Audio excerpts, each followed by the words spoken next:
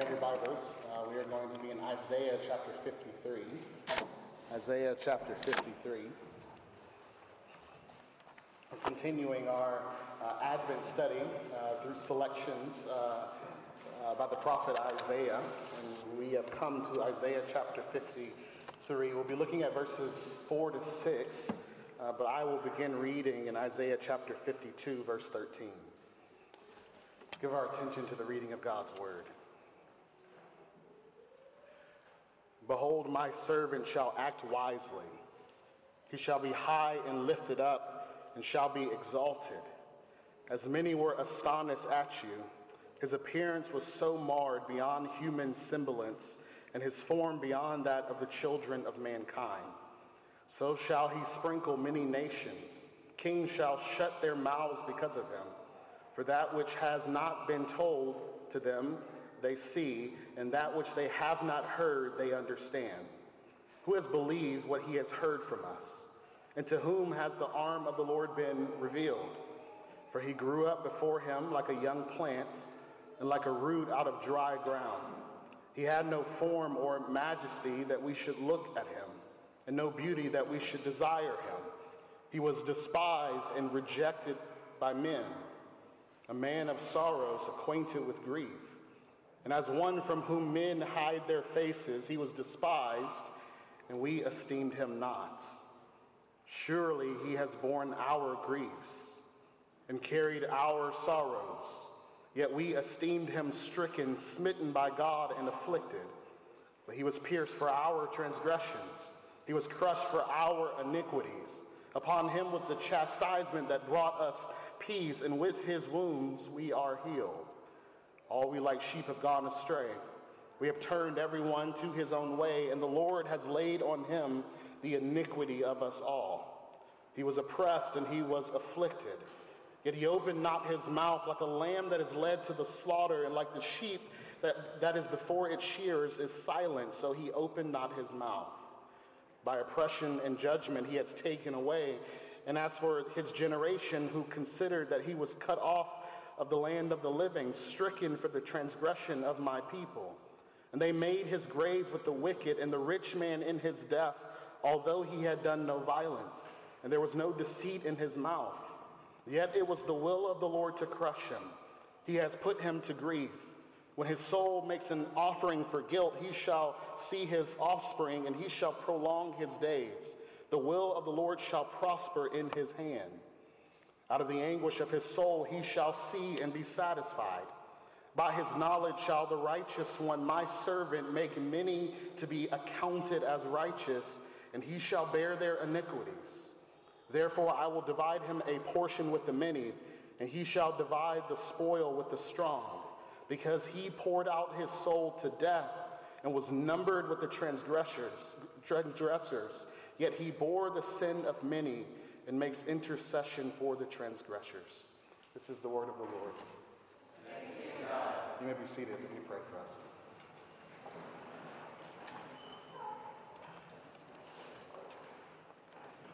Heavenly Father, you are the gracious Lord who has caused these words that are before us to be written for our instruction.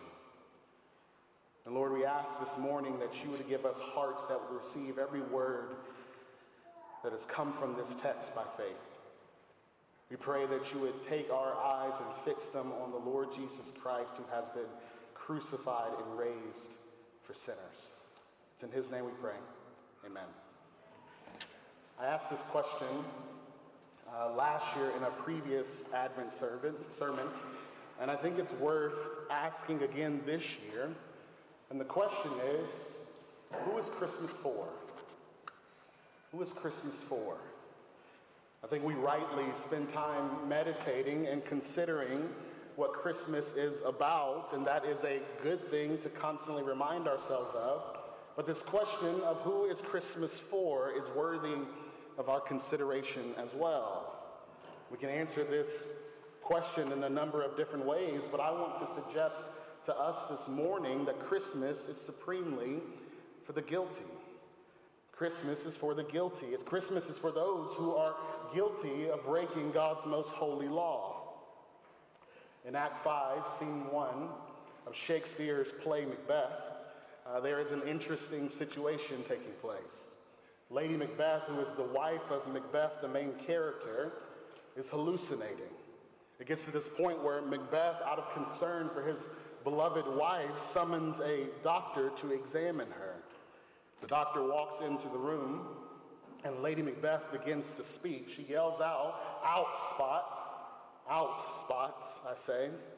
She then mutters, "Who would have thought that the old man to have so much blood in him?" You see, Lady Macbeth and her husband, Macbeth, just killed someone for the purpose of maintaining the throne that they are illegitimately sitting on. And at this point, Lady Macbeth's conscience condemns her. The guilt she feels is overwhelming her to the point where she begins to be sleepless and starts hallucinating. Lady Macbeth continues and says, "Here's the smell of the blood still. All the perfumes of Arabia will not sweeten this little hand." Lady Macbeth has blood on her hands that she can't get off. She says that the finest perfumes that the world has to offer cannot remove the guilty stench that exudes from her hands. The doctor eventually, after taking all this in, says, "Hey, this disease is above my practice. You don't need a physician, you need a priest." See, Lady Macbeth and this doctor knew that in regard to her guilt, there was nothing they could do. The doctor couldn't prescribe anything, and Lady Macbeth did not have the ability to wipe her blood-stained hands clean. The guilt that she incurred could not be removed by her own efforts or by the doctor's expertise. Beloved, Christmas is for people like that. It's for those who have blood on their hands and consciences that condemn them. It's for those who know that if they have to answer for all that they have done, they will be crushed. You see, our great problem is not that we just feel guilty, but it's that we are actually guilty. And beloved, that is a burden simply too big for us to bear. And some of you this morning find yourself overwhelmed with guilt even right now. You know and you have experienced the grace of Jesus and the forgiveness that he offers you in the gospel, but sin still haunts you. It still plays in your mind like a movie clip that is on replay. Beloved, what makes our unbearable guilt go away? Who can bear it for us? Our text this morning tells us that you and I don't have to bear our guilt. It tells us that God has provided someone to bear our guilt for us. God has provided for us a scapegoat. You see, Isaiah is answering these questions of how can the gracious promises of God come true for guilty people? How can the glory of God come down to those who only deserve the wrath of God? How can salvation come to people like you and me? These questions that the whole book of Isaiah anticipates are answered in Isaiah chapter 52, verse 13 to Isaiah 53, verse 12, which is called the Servant's Song. There are 4 servant songs in the book of Isaiah, and this one that we are looking at this morning is the most familiar of the 4. And hear me, make no mistake about it, this song is all about Jesus. His name may not be on the page, but it's all about him. No one else is able to meet these promises that we see in this text. One commentator says that Isaiah 53 is the clearest presentation of Jesus in all of the Old Testament. The New Testament quotes 8 of its verses in fulfillment of Jesus Christ. Many of these words are used technically in the New Testament to speak of Christ and what he has done. Apart from verse 2, every single verse of this song is cited in the New Testament scriptures. So as we read and meditate and consider its truths this morning, we are to see the person and work of the Lord Jesus Christ. In other passages of Scripture, we find places where things are partially fulfilled in one person, but here we find them completely filled in the Lord Jesus Christ. Only Jesus is able to do what is said to be done in this song. The song is made up of 5 stanzas. If you notice, each stanza is 3 verses. Stanzas 1 and 5 speak of the exaltation of the servant. Stanzas 2 and 4 speak of the humiliation of the servant, and that stanza right in the middle, verses 4 to 6, speak of the significance of the servant. The song is structured in such a way that it's meant to highlight these central verses. It's meant to italicize them. And I want us to see this morning in Isaiah chapter 53, verses 4 to 6, one central truth, and it is this: salvation is by substitution. Salvation is by substitution. If you don't hear me say anything else this morning, hear me say that. Salvation is by substitution. Isaiah writes, as if you and I are standing beside him together at the cross and pondering all that is taking place. I know it's the Christmas season, and many of you, as you probably got ready this morning and walked into these church doors, assumed that I would probably be preaching on something about baby Jesus. You may be feeling that I'm ruining the mood of Christmas by bringing up blood and wrath and nails and scars, but beloved, Jesus came into the world to be our substitute. The message of Christmas is that Christ has come into the world to save the guilty. The lowly manger points to the ultimate lowliness, a shameful public execution on a Roman cross. Isaiah wants us to understand what's going on at the cross this day. Theologians have typically used three different terms to describe the cross. First, they say the cross is substitutionary in nature, meaning that Jesus on the cross is our substitute. Secondly, they say the cross is penal in character, meaning that on the cross, Christ is bearing our penalty. And thirdly, they speak of the cross as an act of atonement, meaning the sacrifice settles the wrath of God and divine justice. And if you look closely at verses 4 to 6, you will see each one of those verses mentions one of those terms. First, we see substitution in verse 4. We see penal in verse 5. And then we see atonement in verse 6. I want to structure our time together this morning. I want us to see that Jesus is our substitute. Jesus bears our penalty. And then thirdly, Jesus atones for our sin. Jesus, the suffering servant, is our substitute who bears our penalty and atones for our sin. First, Jesus is our substitute. Look with me in verse 4. Surely he has borne our griefs and carried our sorrows, yet we esteemed him stricken, smitten by God, and afflicted. In the stanza right before this one, Isaiah speaks of the suffering servant. He speaks of the suffering servant who has been rejected by God's people. He said that this servant had no majesty, no form, or nothing about him that we should look at him, or no beauty that we should desire him. He was one who was despised and rejected, one who was a man of sorrows and acquainted with grief. He was despised, and we considered him as nothing. And you notice verse 4 changes in tone. If you're reading closely, maybe without the verse numbers in your Bible, then it reads as if there's an element of surprise. It was written to catch us off guard. There seems to be this excitement that flickers in Isaiah's heart. The one who was rejected and despised by us is the very one who suffers and dies for us. Isaiah says that this servant has borne our griefs and carried our sorrows. The verbs in Isaiah here are important. He bore our griefs. That word bore means to lift up off someone else. It's this picture of someone who is stronger bearing the weight of someone who is weaker. He carried our sorrows. Literally, he shouldered our sorrows.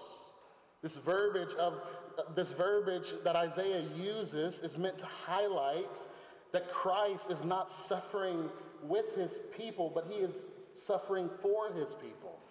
Jesus is truly a man of sorrows and acquainted with grief, but they are not his own sorrows or his own grief, they are ours. As one perceives all that is taking place on the cross, one might think that Jesus is there because of his own wrongdoing. That's why it says in the second half of verse 4, yet we esteemed him stricken, smitten by God and afflicted. Isaiah is saying that as you look at the cross, as you look at what is taking place there, it appears that Jesus is being cursed by God. The word stricken is often associated with the disease of leprosy. This is why some translations say that he was plagued or God-stricken. In the Old Testament, it was often considered that if you were suffering, it was because of your own fault. Think of the book of Job. But beloved, we live like that too, right? When something challenging happens to us, we first begin to question, what did I do? Did I do something wrong? When someone is struggling, let's say financially, our first assumption is often that they likely did not manage their resources well, even if that is not the case. It's as if the people, as they look at Jesus on the cross, begin to wonder, what terrible thing must he have done to deserve to be put on the cross? You see, Jesus is not there because of his own wrongdoing. He is there as our substitute. Those of you who are in school understand this concept of substitute. When you have a substitute teacher, you have someone who is taking your teacher's place. They're your teacher's substitute. If you're an athlete, you know that there are times where you need to be subbed out of the game and someone subs in for you. That person is effectively taking your place on the court. This is exactly what's happening on the cross of Christ. Christ is taking the place of his people. The grief and sorrows that we incurred because of our sins are placed upon his shoulders. Think about Jesus on the night of his betrayal. He comes to the Garden of Gethsemane with his disciples and to pray and to prepare for the agony of the cross. Mark 14, verse 33 tells us that he began to be greatly distressed and troubled. And he said to them, "My soul is very sorrowful, even to death." He then prays, and do you remember his request? "Father, all things are possible for you. Remove this cup from me. Yet not as I will, but as you will." This terrible weight that Jesus feels crushing upon his shoulders and pressing upon him is not his burden, but yours and mine. It's our burden lifted off of his shoulders and placed off of our shoulders and placed on him. This is the great act of substitution. The misery, the grief, and the guilt that is ours is placed on another. Jesus Christ is our suffering servant who is our substitute. But beloved, he's not only our substitute, also notice even more specifically, he bears our penalty. Jesus bears our penalty. Take a look with me in verse 5. "But he was pierced for our transgressions. He was crushed for our iniquities. Upon him was the chastisement that brought us peace, and with his wounds we are healed." That word "but" in verse 5 is important. It's meant to emphasize the contrast that is between the suffering servant and us. As Jesus is on the cross, it was thought that he was being punished by God for his own sins and failures, but the reality is that he is pierced and crushed for our transgressions and iniquities. Why is Jesus on the cross? Whose fault necessitated the cross? Notice the repetition of that word "our" in verse 5. Our transgressions, our iniquities. Words transgressions and iniquities are the two famous Old Testament words for sin. Transgression speaks of this willful breaking of God's law, and iniquity speaks of this natural bent that we have towards disobeying the Lord.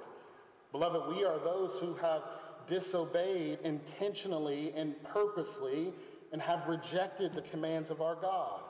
We are also those who are naturally inclined to reject God's rule and reign. And we live in this cultural moment where everyone has strong opinions about what is wrong with the world. And you know what? The Bible has a strong opinion as well. It says that our sin, my sin, and my rebellion against the God who has created us in his image, whose commands are only life-giving, our rebellion against him, that's the greatest problem in the world. Why was Jesus on the cross? The only proper answer to that question is because of our sins. He was there taking upon himself our guilt, our penalty, our sin upon himself. There's a famous painting that many of you might know by Rembrandt entitled The Raising of the Cross. Rembrandt, in this painting, is communicating something beautiful and a marvelous truth, really.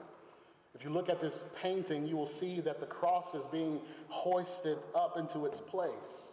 And in the background, you can see a priest. You can see the women crying on behalf of Jesus and the soldiers mocking. But what is unique about Rembrandt's painting is that Rembrandt paints himself into the picture.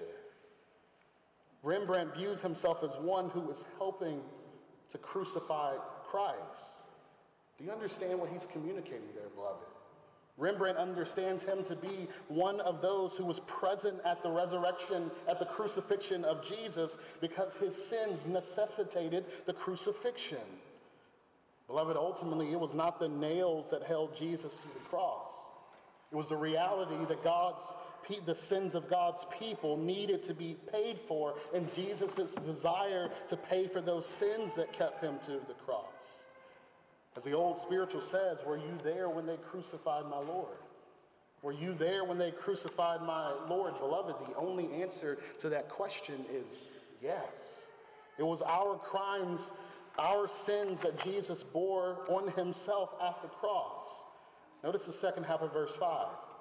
Upon him was the chastisement that brought us peace, and with his wounds we are healed. To say that Jesus was chastised is to say that Jesus was punished. It was to say that Jesus was disciplined. There was a penalty for sin, and Jesus took all of it. Beloved, you know this. Guilt must be paid for. It can't be swept under the rug. We know this truth, don't we? We know this from our own experiences.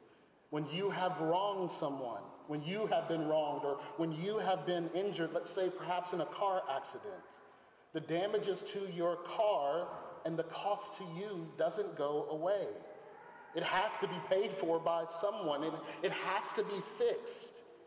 This is even more so the truth about our God.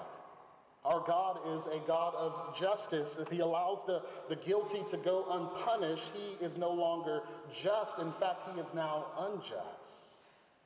Listen to how God describes himself to Moses in Exodus 34. The Lord, a God merciful and gracious, slow to anger and abounding in steadfast love and faithfulness, keeping steadfast love for thousands, forgiving iniquity and transgression and sin, but who will by no means clear the guilty. The great question of the Bible is, how can this God be both merciful and just? How can he clear the guilty and still be gracious? The answer to that question, of course, is that Jesus, the innocent one, the only guiltless one, the spotless Lamb of God who has come into the world to take away the sins of God's people, that Jesus takes upon himself the punishment that we deserve to satisfy God's righteous justice. This is why Paul says that God can be both the just and the justifier. In Christ, God displays mercy, grace, and steadfast love, and at the same time does not clear the guilty, but rather transfers that guilt upon himself. And notice all of the benefits that we receive because of this. We receive peace and healing. Peace speaks of this undoing of our hostility and alienation from God. Healing speaks of this undoing of our dysfunction and brokenness. Beloved, we receive wholeness. We receive reconciliation with God. We are brought back to the very place that we were always meant to be. Beloved, the work of Jesus on the cross was for the purpose of bringing us back into communion with God. Listen to what Paul says in Romans chapter 5:1. Therefore, since we have been justified by faith, we have peace with God through our Lord Jesus Christ. We receive peace on the cross while Christ receives our punishment. We receive healing while Christ receives hell. We receive blessing while Christ receives covenant cursing.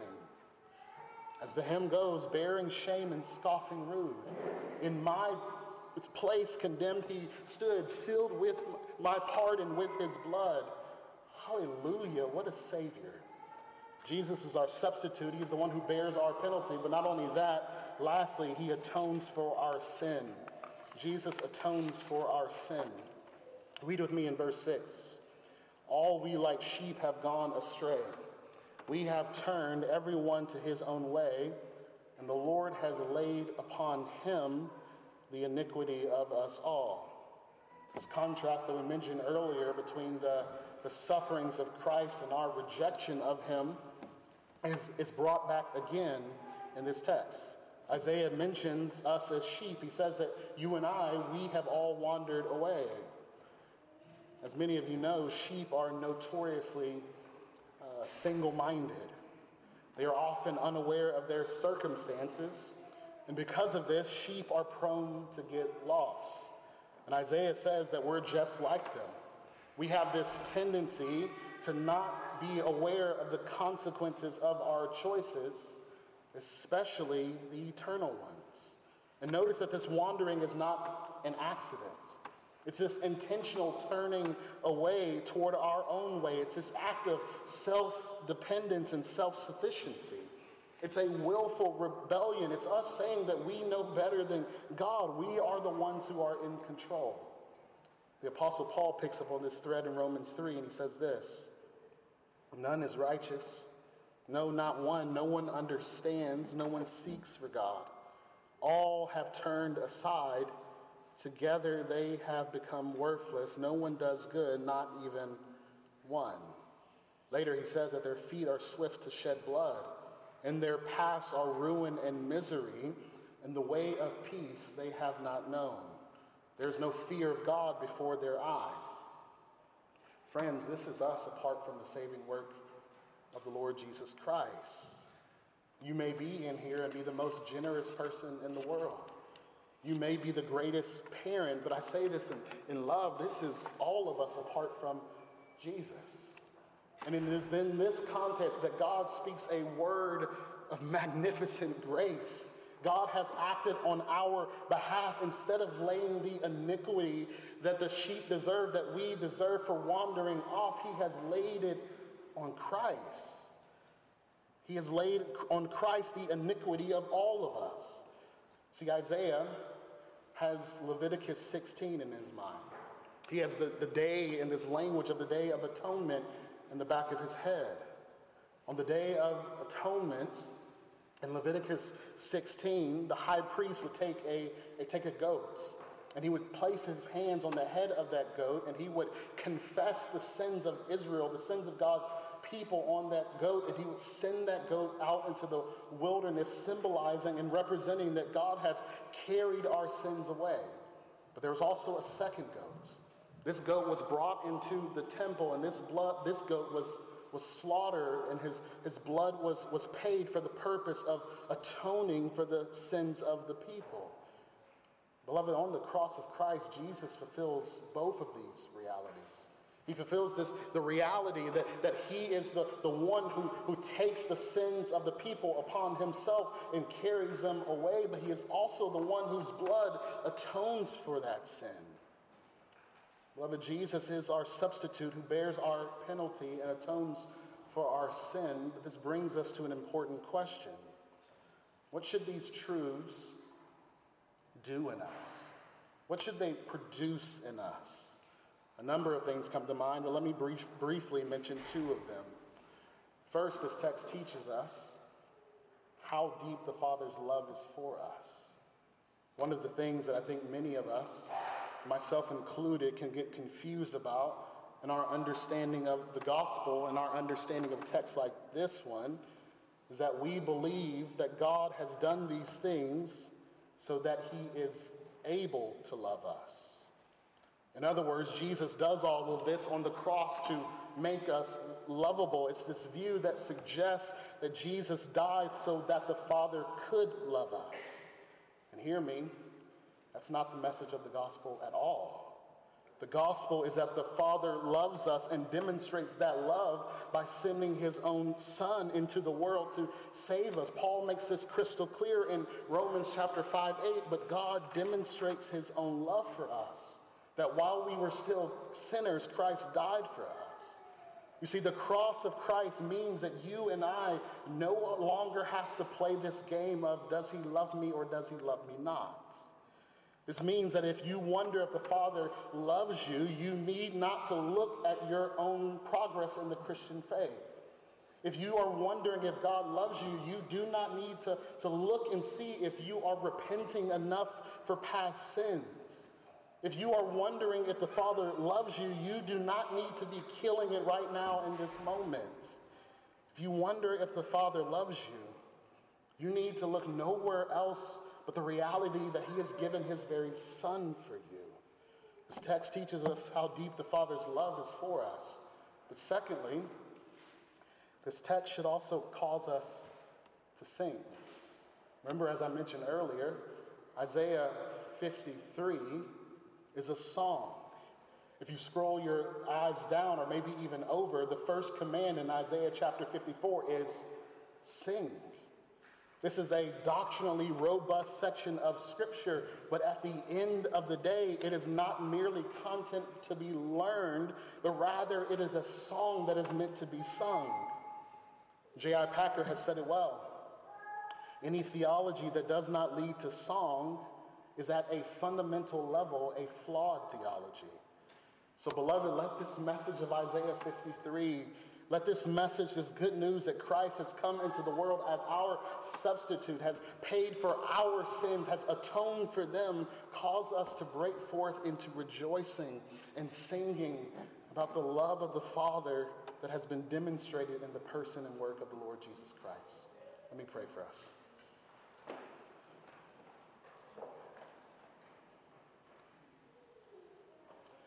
Father, we need your help to believe these truths. They are simply unbelievable at times. They are too marvelous and too wonderful for us to wrap our minds around them, but we know that they are true because they have come from your word. So Lord, we ask that you would help our unbelief, that you would take our eyes off of us, off of our righteousness, off of our progress in the Christian faith, and would you fix them on Jesus Christ, who has been crucified and raised on our behalf. It's in Christ's name we pray.